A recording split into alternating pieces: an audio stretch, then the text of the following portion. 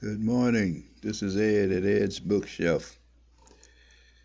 We have a poem for you this morning. It's called The Crown.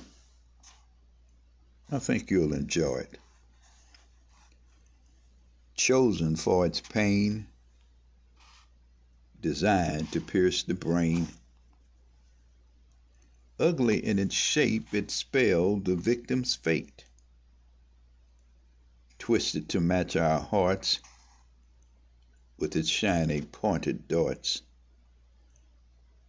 Made into a crown, not placed but shoved hard down onto a tender head whose skin so easy bled, and blood dripped into the eyes that hours later died.